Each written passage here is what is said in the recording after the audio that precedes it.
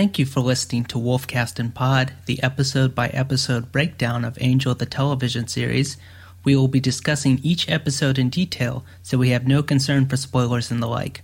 Please enjoy. You spared me. Why'd you spare me, darling?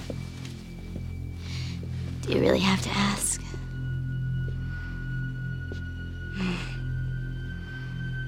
I'm in love with you.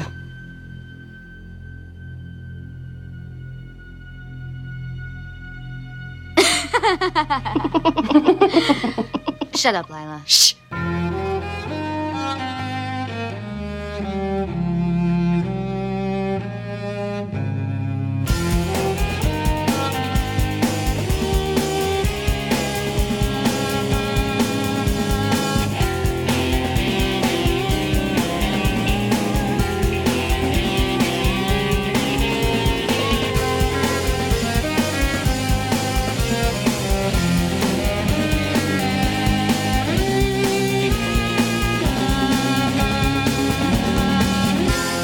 Incoming message from the higher powers.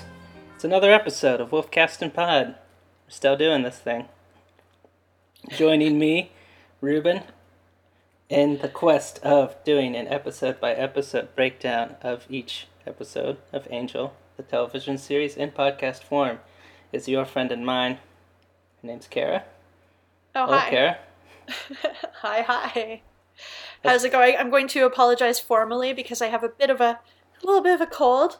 So, if I'm not pronouncing my B's properly, or my, I don't know what other letters you don't pronounce properly when you have a stuffed up noggin, but that's going to be me today. So, otherwise I feel great.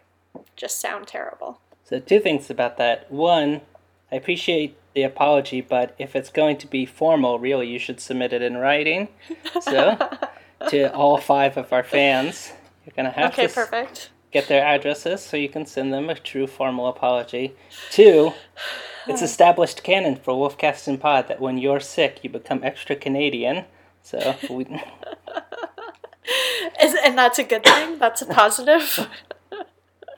I would say I'm indifferent to it. Okay. You can be as Canadian as you want to be.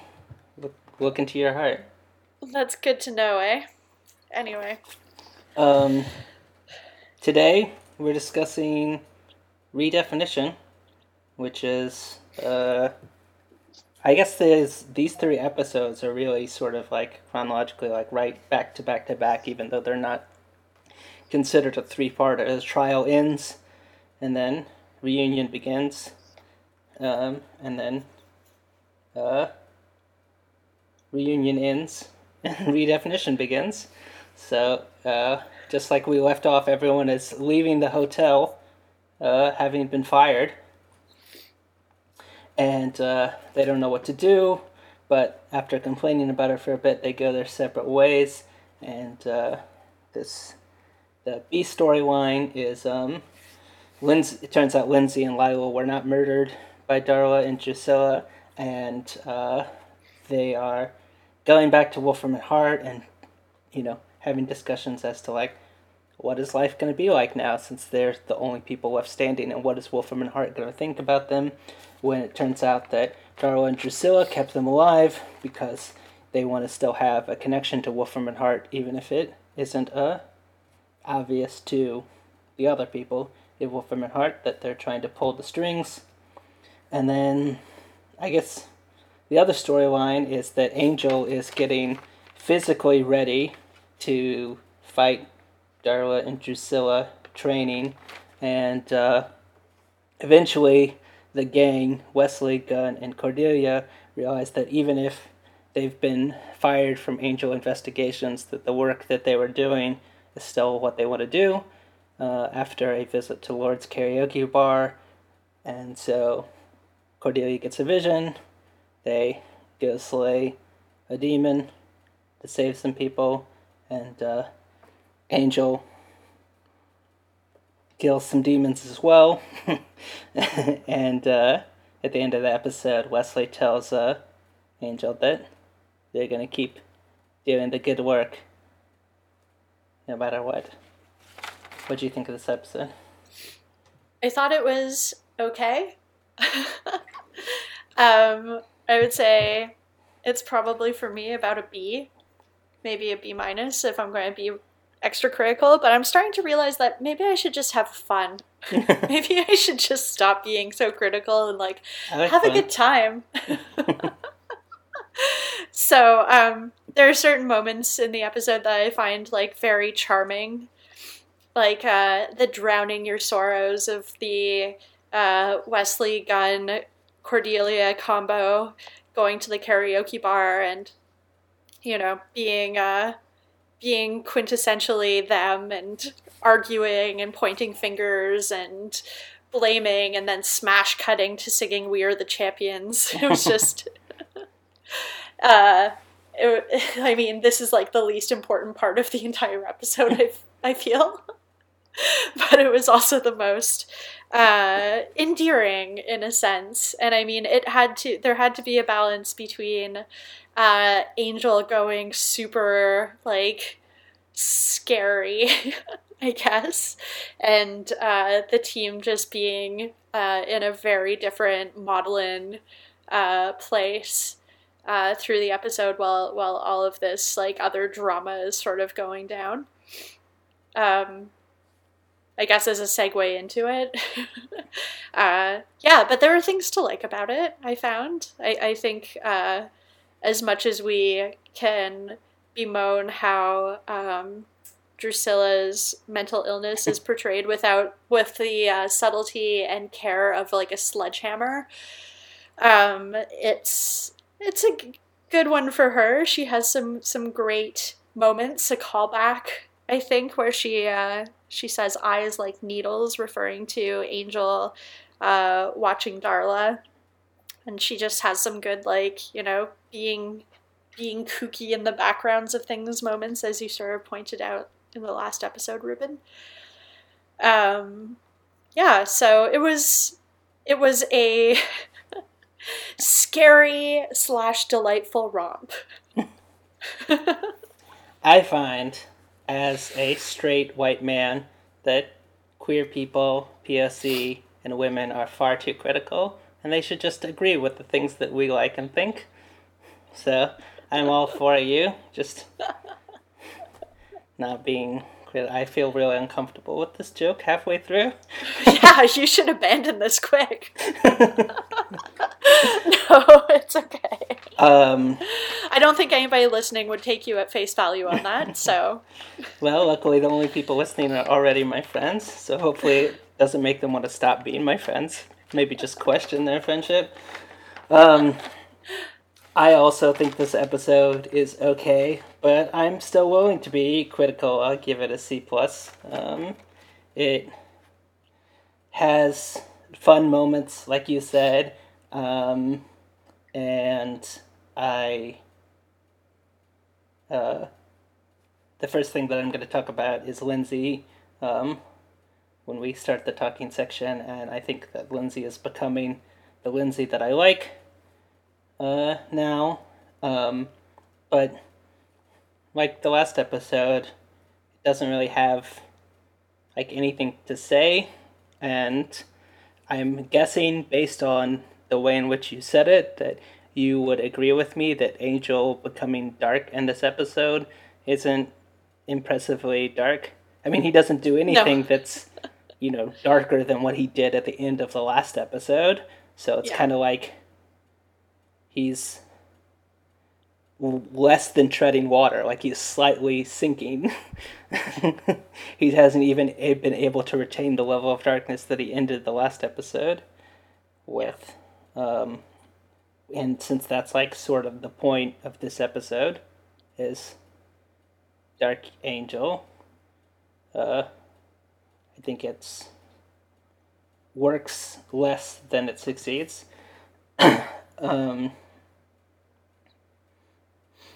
Fails more than it succeeds. So yeah, the first thing that I wanted to talk about is Lindsay, which is that if Lindsay starting, I guess maybe at the end of Reunion through the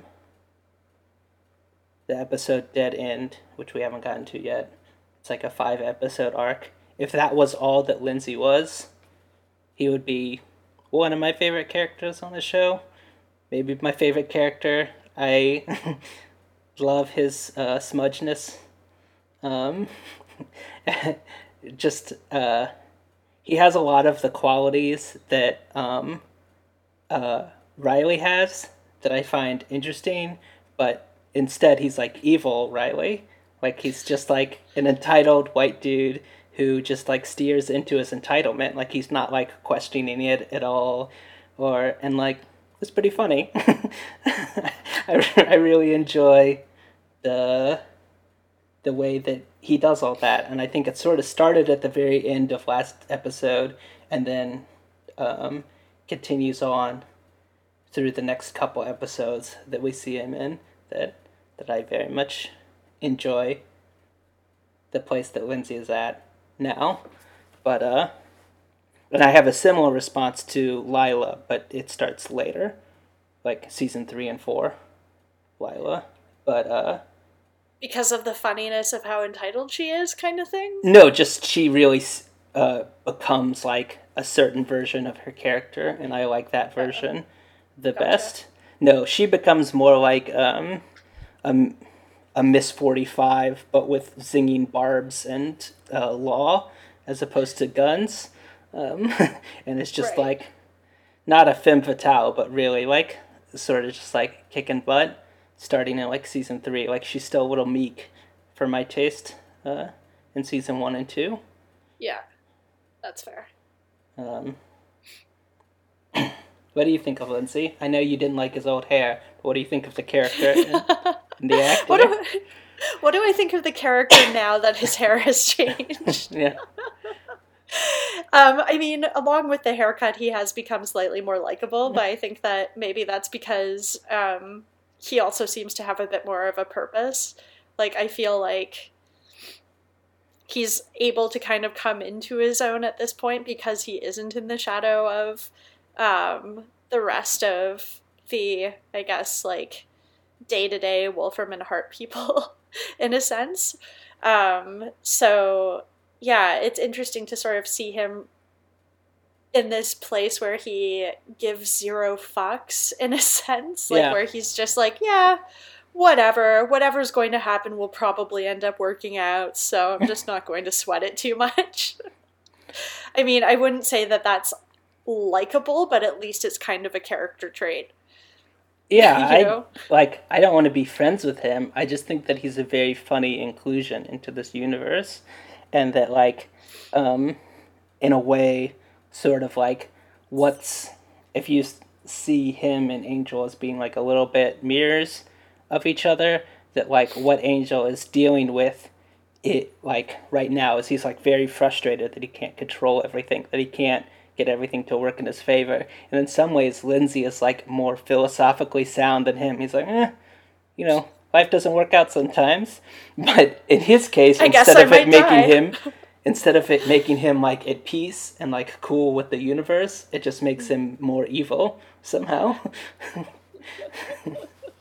Yeah, it doesn't make a lot of sense. It's just like destructively chill. Well, it reminds me of like a lot of white people who sort of co-opt a type of Buddhist feeling, and what they're taking is not like a divestment of their possessions, but they're just like, what if I didn't feel bad about the things that I did? Because it doesn't really matter. No bad days. Yeah. You see that in a lot of yoga studios these days. # no bad days. And like that's to me like where like Lindsay is at. He's like, like he doesn't care if he dies, or at least he, keeps saying that. But like he also, because he doesn't care what happens to him, he's decided that everyone else should feel that way, and so he's just going to be like, well, you should have gotten yours like I got mine. Yeah. I don't know. No, I find it very funny. I think he's even funnier in the next episode, but we're not there yet. Yeah. We shall get there. Yeah, Lindsay's character is becoming more evident, sort of as we go on, which is nice. But yeah, he's kind of a dickhead. So it's like, I don't know what the right word is for it. Not cool, but I guess it's like smart or as good writing as it was to like kill off Holland Manners. I think he was a lot more interesting and impressive of a villain than Darla and Drusilla. Or they don't know how to write them or something. The scene where they go to get their minions and she rips off that dude's ears, I'm like, eh. Wait, let me interrupt this fight club to rip off some ears to show how serious we are about getting you to be our goons. Yeah. Doesn't quite make sense. Doesn't quite seem like it's completely thought out. Yeah, I think that the writers realized that really quickly because they don't like, other than this episode, they don't really have a big plan or anything that like we see happen. And in fact, maybe after this episode, we don't see Drusilla on Angel again, except for in flashbacks. I'm not positive of that, but I know that if it's not this episode, it's an episode soon. She goes to Sunnydale.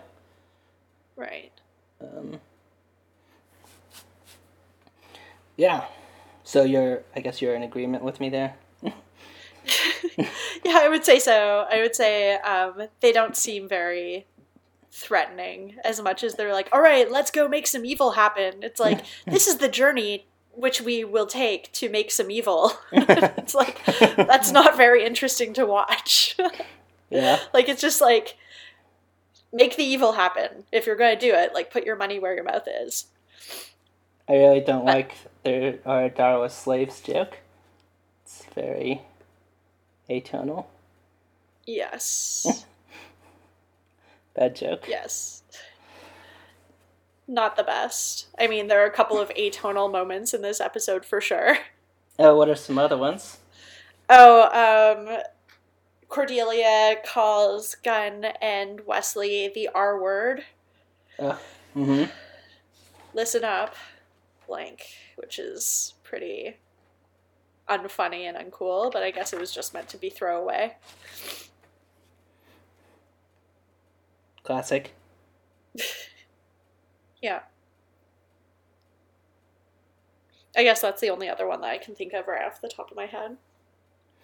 But it seems to be like a consistency throughout pretty much every episode. There's something that's pretty like, oh, that's offensive. Cool. Moving on. I'm reminded of this comic where it's like three people sitting watching television, and one of them's like, man, if you can ignore all the ways in which this is problematic and like, just enjoy the construction of it and how fun it is, like, this is a really good experience. And one of the other people is like, this came out last year, and he's like, I know.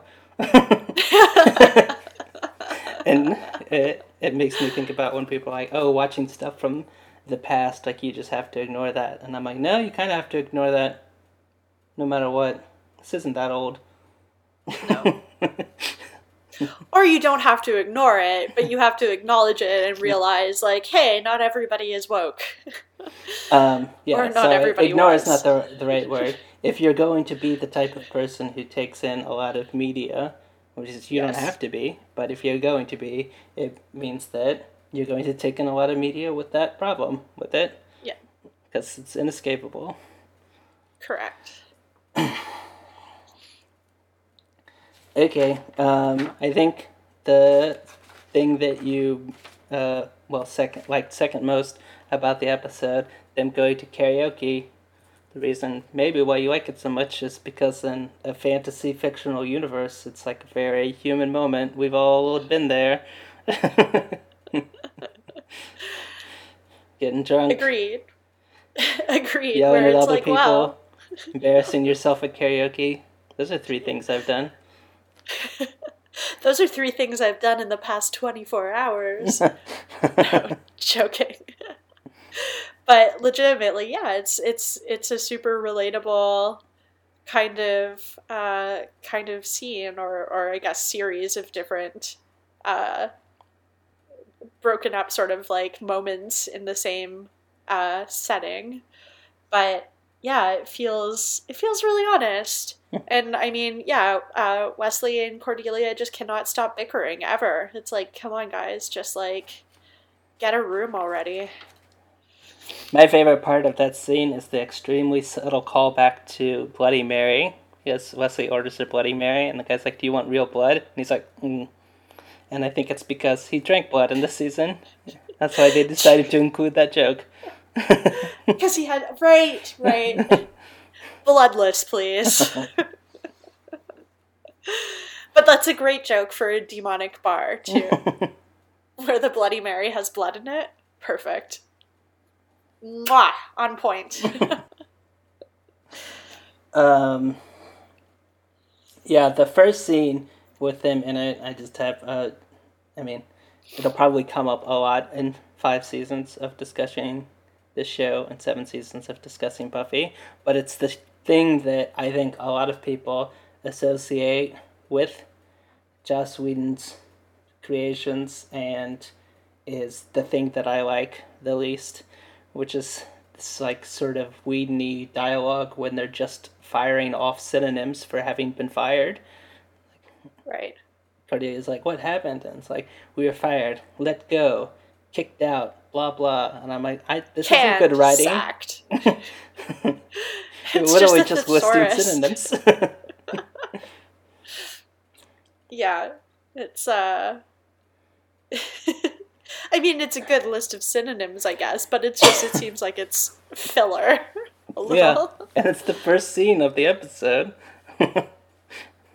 There are a lot of first scenes of episodes, I find, where it does not set the tone properly. It's like... where it's filler. Okay. It's like... Not even engaging. Exactly, because like what you should... I mean, ideally what you have is if it doesn't connect necessarily as strongly as it could to the rest of the episode, that's fine. But at least make it like a fun intro or a fun setup. I mean, this one did connect to the previous episode, so it did make sense, but it's like we don't have to rest on synonyms, as you say, for like, you know, a good minute and a half of the episode. Okay, I am exaggerating. It wasn't a minute and a half, but it felt like it. The only thing that I really like about this scene is that Wesley and Cordelia are distraught, and although it turns out to not be true, Gunn's just like, he's like, this is a part-time job. I did like 10, 15 hours a week. This wasn't my life. Yeah. It's a nice... He was a gun for hire, you might say. What? Yeah, huh? I like Oh, that. okay. Yeah, it's not... It wasn't written with this deep intention in mind, but it still lands as being like, when you're in a place where you're thinking about what happened to you, you never considered that other people might feel differently about the situation. You're like, we should all feel equally as distraught by this. And Gunn's like, I don't. I have friends, I have a gang, I have a life. Maybe you shouldn't have put everything you had into your job. It's reasonable. I didn't quite get that was... I didn't quite get that that's what the intention was. Like, the, like, well... No, I don't think it was intentional. I think it was... I think it was an example of good writing, just recognizing that different people in different situations will react differently, and that is something that I think that both these shows do consistently well. It's something that Basil originally brought up to me, and every time that I feel like I see an example of it, I now appreciate it, which is two people having a conversation are always having slightly different conversations, even if they're, you know, good friends and understand each other. At some base level, even if they understand what the other person is saying, they're responding to their idea of what the other person is saying. And I think on a fundamental level that these shows generally get that idea. So these are 3 different people, and one of them has a significantly different response to the situation than the other 2 do. Right. Based on his lived experience. And then Wesley ends that scene giving some really terrible advice when he's like, Angel seems like he's extremely depressed. We should leave him alone. I mean, that's what Angel told them to do, was to go away, but you can't do anything worse for a depressed friend than leave them alone when they ask you to. You have to just be like, Yep. sorry, I'm annoying. I'm just going to keep hanging out with you, though. Can't get rid of me. I'm always here. Yeah, exactly. That's a fight. And actually, it's interesting that so many times in the past, like, few episodes, we've heard people say, just leave me alone. Yeah. And then they're completely ignored. But when Angel says it, it's like, just leave me the hell alone. And then it's like, oh, okay. I guess we'll do that for you. You're worth listening to on this one. Yeah. Because you seem fine. I think Wesley and Cordelia and Gunn have a different kind of investment in Angel, and maybe they don't realize that, or maybe they do realize it's a bad idea to leave him alone, but that essentially they're taking him at his word and letting him define his boundaries, which obviously is not a relationship that Drusilla or Wolfram Hart is going to have towards Darla. Or Angel. Yeah. Or Angel, yeah. Yeah. Speaking of, I guess that's the last thing to talk about in this episode is Angel. I don't have that many things to say about him. Like, one of the things that Marcia and I used to talk about is how the very first episode, even the first couple episodes of the show, like, is Angel has started to become Batman, and that, like, he is all by himself, and he's using these tools now, and he's, like, grieving something that's gone, and he's like a Dark Avenger or whatever, standing on top of buildings with, like, his coat, like, he literally looks like Batman in certain shots, and that the show, like, sort of like the arc of season 1 a little bit, is like, that's stupid. Like, that's not actually a good way to help people, which we really like because we don't like Batman that much, or at least the modern version of Batman. Sure. And The lone vigilante. It seems like Dark Angel is just becoming Batman again. And in essence, I'm like, I don't know if we need to establish this again, even if I like where the storyline ends up. It's like, what if he was Batman again? And I'm like, I don't... We did this. Yeah. We got through here. How do you feel about any of that? I haven't thought about it from that lens of, like, Angel just being, like, a solitary, like, badass, akin to, like, Batman and his, like, lonerism turning him into a vigilante, but I guess that the comparison is pretty identical. Like, it's a good comparison on your collective parts. I think that it's interesting to see sort of, like, I feel like this episode spans maybe like 2 days maximum. Mm-hmm. And from the moment where he's like, "Ugh, I'm just not strong enough. I can't take on Darla and Drusilla." And like, man, I'm such a weakling, to like, all right, I'm ready. Yeah. It was like no time at all. He just was like, I'm going to beat up some demons. Now I'm fine. All right, let's do this. But then, anyway, so it's interesting that it seemed so instantaneous that he was able to like pick up the mantle. I also love the signifying of like truly dark with cigarette smoking, even though it was used for a purpose. But I think the show is so anti-smoking. It's amazing. It's so anti-smoking. Sorry, I need to blow my nose. It's so anti-smoking. Yeah. And it's funny that, like, I think Angelus smokes. Yeah. Which may have been why and Darla Spike was... and Faith. Right. But Spike and Faith, for sure. Big smoker fans, I guess. Faith less so, but Spike definitely is, like, usually smoking a cigarette when he's at his worst. But yeah, it's interesting because I think Angelus, yes, he does. And there is a scene, if I'm picking this up correctly, where Angel actually smoked, but it was like the 1940s or 50s or something. And so it's kind of forgivable in that sense. But because everybody did it. But yeah, it's a great little bit of telegraphing, I guess, in this episode. So I want to talk about that scene too, but I just want to make a brief note about the scene where I called him Bat Angel, where he's in the sewer and he attacks those people with the sword, or not people, vampires. He just throws that sword away. Seems like a perfectly good sword. Swords don't come cheap. It's got to be a couple $100. He's just like, done with this. That's awesome. It's a really funny moment that is not intentionally funny at all. Whatever, props department, deal with this. Yeah. Yeah, that wasn't Angel, that was Boreanaz. He's just like, I don't want to carry this anymore. And they're like, can we get another take where you walk out with the sword? And he was like, no, I'm done.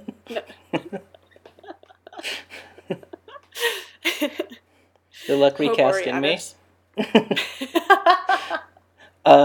So at the beginning of the episode, towards the beginning of the episode, when he's training, he's doing a little voiceover, and he's like, Wolfram and Hart's lucky, they get to do their killing at a distance, I'm gonna have to be up close. And I'm like, that's cool, you could maybe like tease that out into like something about, capitalism, being like a lot of the ways in which, I wish I had that really great quote in front of me, I'll look it up actually. Capitalism works is by letting people, have a long line of people be slightly horrible, so that no one is totally to blame. A bunch of middle managers and stuff like that, and I'm like, that's cool. That's a really good idea. But then at the end of the episode, he sort of undercuts that because he also does his thing at a distance. Like he kills those demons, but he sets Darla and Drusilla on fire literally from a distance. Like he's not willing to fight them right up, and I'm like, And also they didn't really tease that point out in a way that was interesting, but I thought that was a little ironic.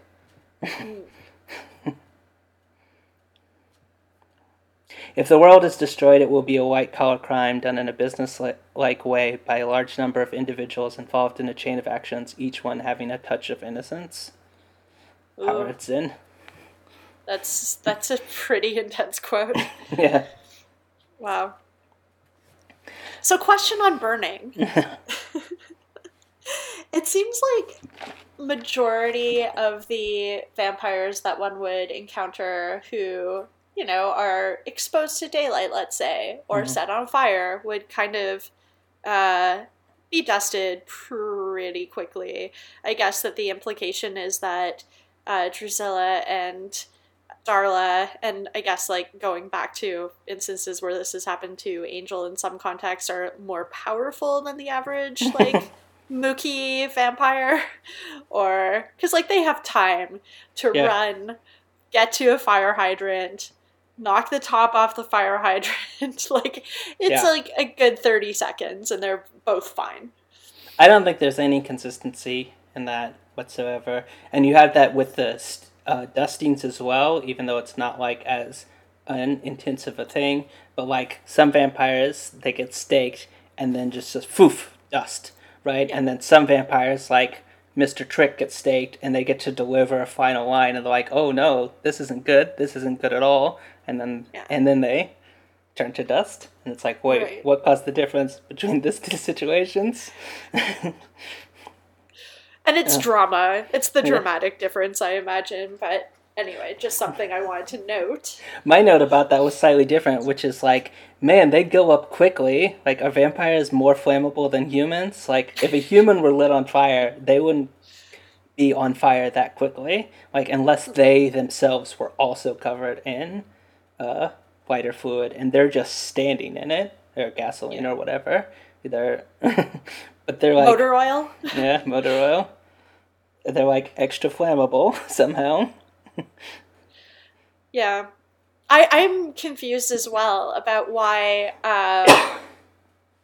Darla mentions that the smell that Drusilla is pointing out is motor oil, and then they go into the garage and see Angel smoking. It's like, well, this seems safe. Like, you smell motor oil everywhere. Would you not sort of, like, was that foreshadowing not enough to kind of raise your hackles a little bit or make you a little bit more in tune with your environment? Or was the surprise of seeing Angel too much? People should pay closer attention to what Drusilla is saying, because she talks about fire. I don't know if it's right then or if it's like slightly earlier, where she's like, oh, it's a lot of fire and pain, and like Darla doesn't put two and two together. Like, it makes sense that Drusilla doesn't put two and two together, but maybe Darla should have been on top of things. Yeah, there were a couple of hints that maybe there was something that could end up in a flaming tragedy, and it was ignored. But anyway, get your shit together, Darla. You have to think a few steps ahead if you're going to be an evil mastermind. It's not in her blood, or in the blood that she's been recently drinking. That's the only big thing that I have left to discuss. I have little notes. Yeah. Nothing really stood out as like a major kind of... Like, there were no sort of themes that pulled through the entire episode in a beautiful way or anything. It was pretty much like, very okay, plotty. This is just moving the plot along. Speaking of capitalism, Wesley definitely should form a union with other people who study demons. Unions are helpful. Renowned specialist in supernatural aid and rescue union. Something along those lines. And like Virginia says, like, her dad is part of a union. The magicians, the warlocks of the world have a union. The warlocks and witches. Like, why shouldn't? Yeah. Watchers and people like watchers. Good point. Lady Marmalade, always fun.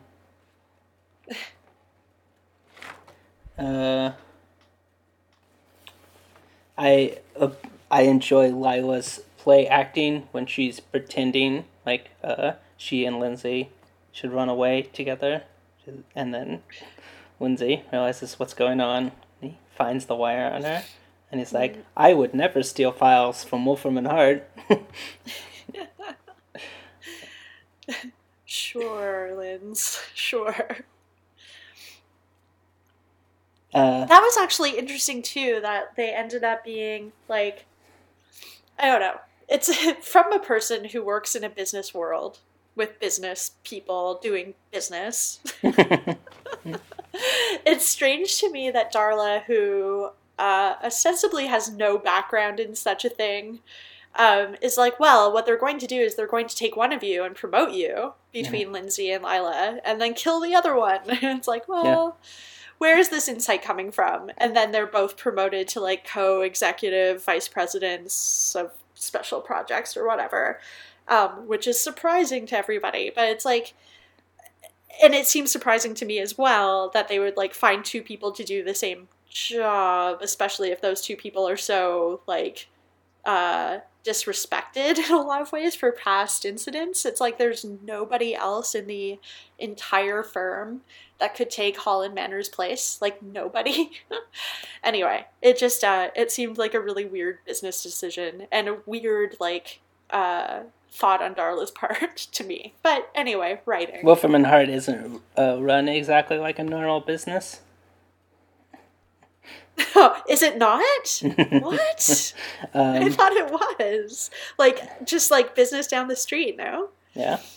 But, yeah, I mean, in a normal business, like, if those people are contributing, you would never fire, or in this case, kill one of them, just because that would make no sense in a normal business. Like, if they were still useful, you would never get rid of them, even if you didn't think they were worth promoting. Right. Like, they might leave on their own to go seek another job, place where they thought they could get promoted, but anyway. I feel like if this was reality, it would be like, oh, we're pretty suspicious because you guys survived this whole thing. Well, that doesn't mean that you really earned anything. Go back to your regular jobs. We'll hire somebody external to come in. No. Right? Like, anyway. Also, mean, you both kind of sucked in the past, but we'll look past that.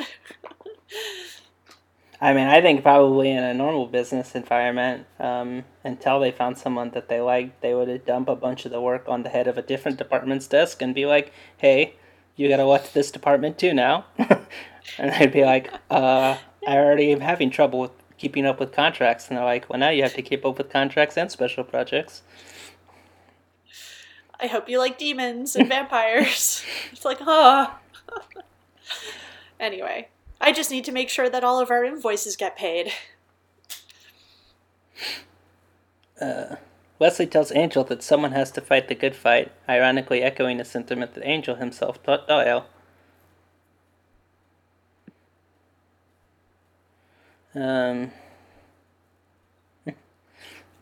Angel does not speak aloud during this episode, only in voiceover.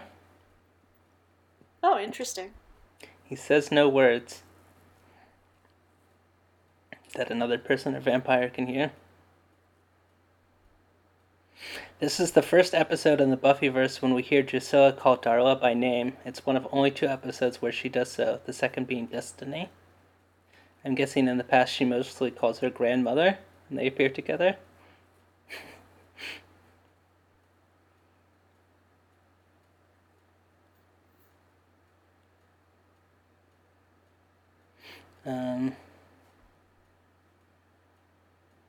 In German, this was called Neuanfang, recommencement, and in French it was called Déclaration de guerre, declaration of war. That's it. Amazing. We did it. Yeah. Happy 6 years of friendship on Facebook as well, Ruben. Yeah. Happy 6 years of friendship to you too. Yay. It's only been 6, and only 6 more, and we're done. Oh, come on, we gotta let our Facebook friendship at least become a man or woman and get it bar or bat mitzvah. Let's make it 13, and then we'll call it quits. Fair enough. If you're not ready to call it quits on this podcast, you should subscribe using your podcast listening application. And guess what? Instead of having to go on your computer to iTunes now to give us a rating and review, you can do it in the phone application. If you have the Apple Podcast application on your phone, you can rate and review in your phone now. So you should do that. 5 stars. Your segue is still just like, it's going to remain with me for weeks. Well done. Sometimes I have really good ones, and sometimes I intentionally do bad ones when I don't have a good one. Speaking of, this podcast is the one good thing we ever did together. The only good thing. You make sure to tell the world that. Bye. Bye. See you next time.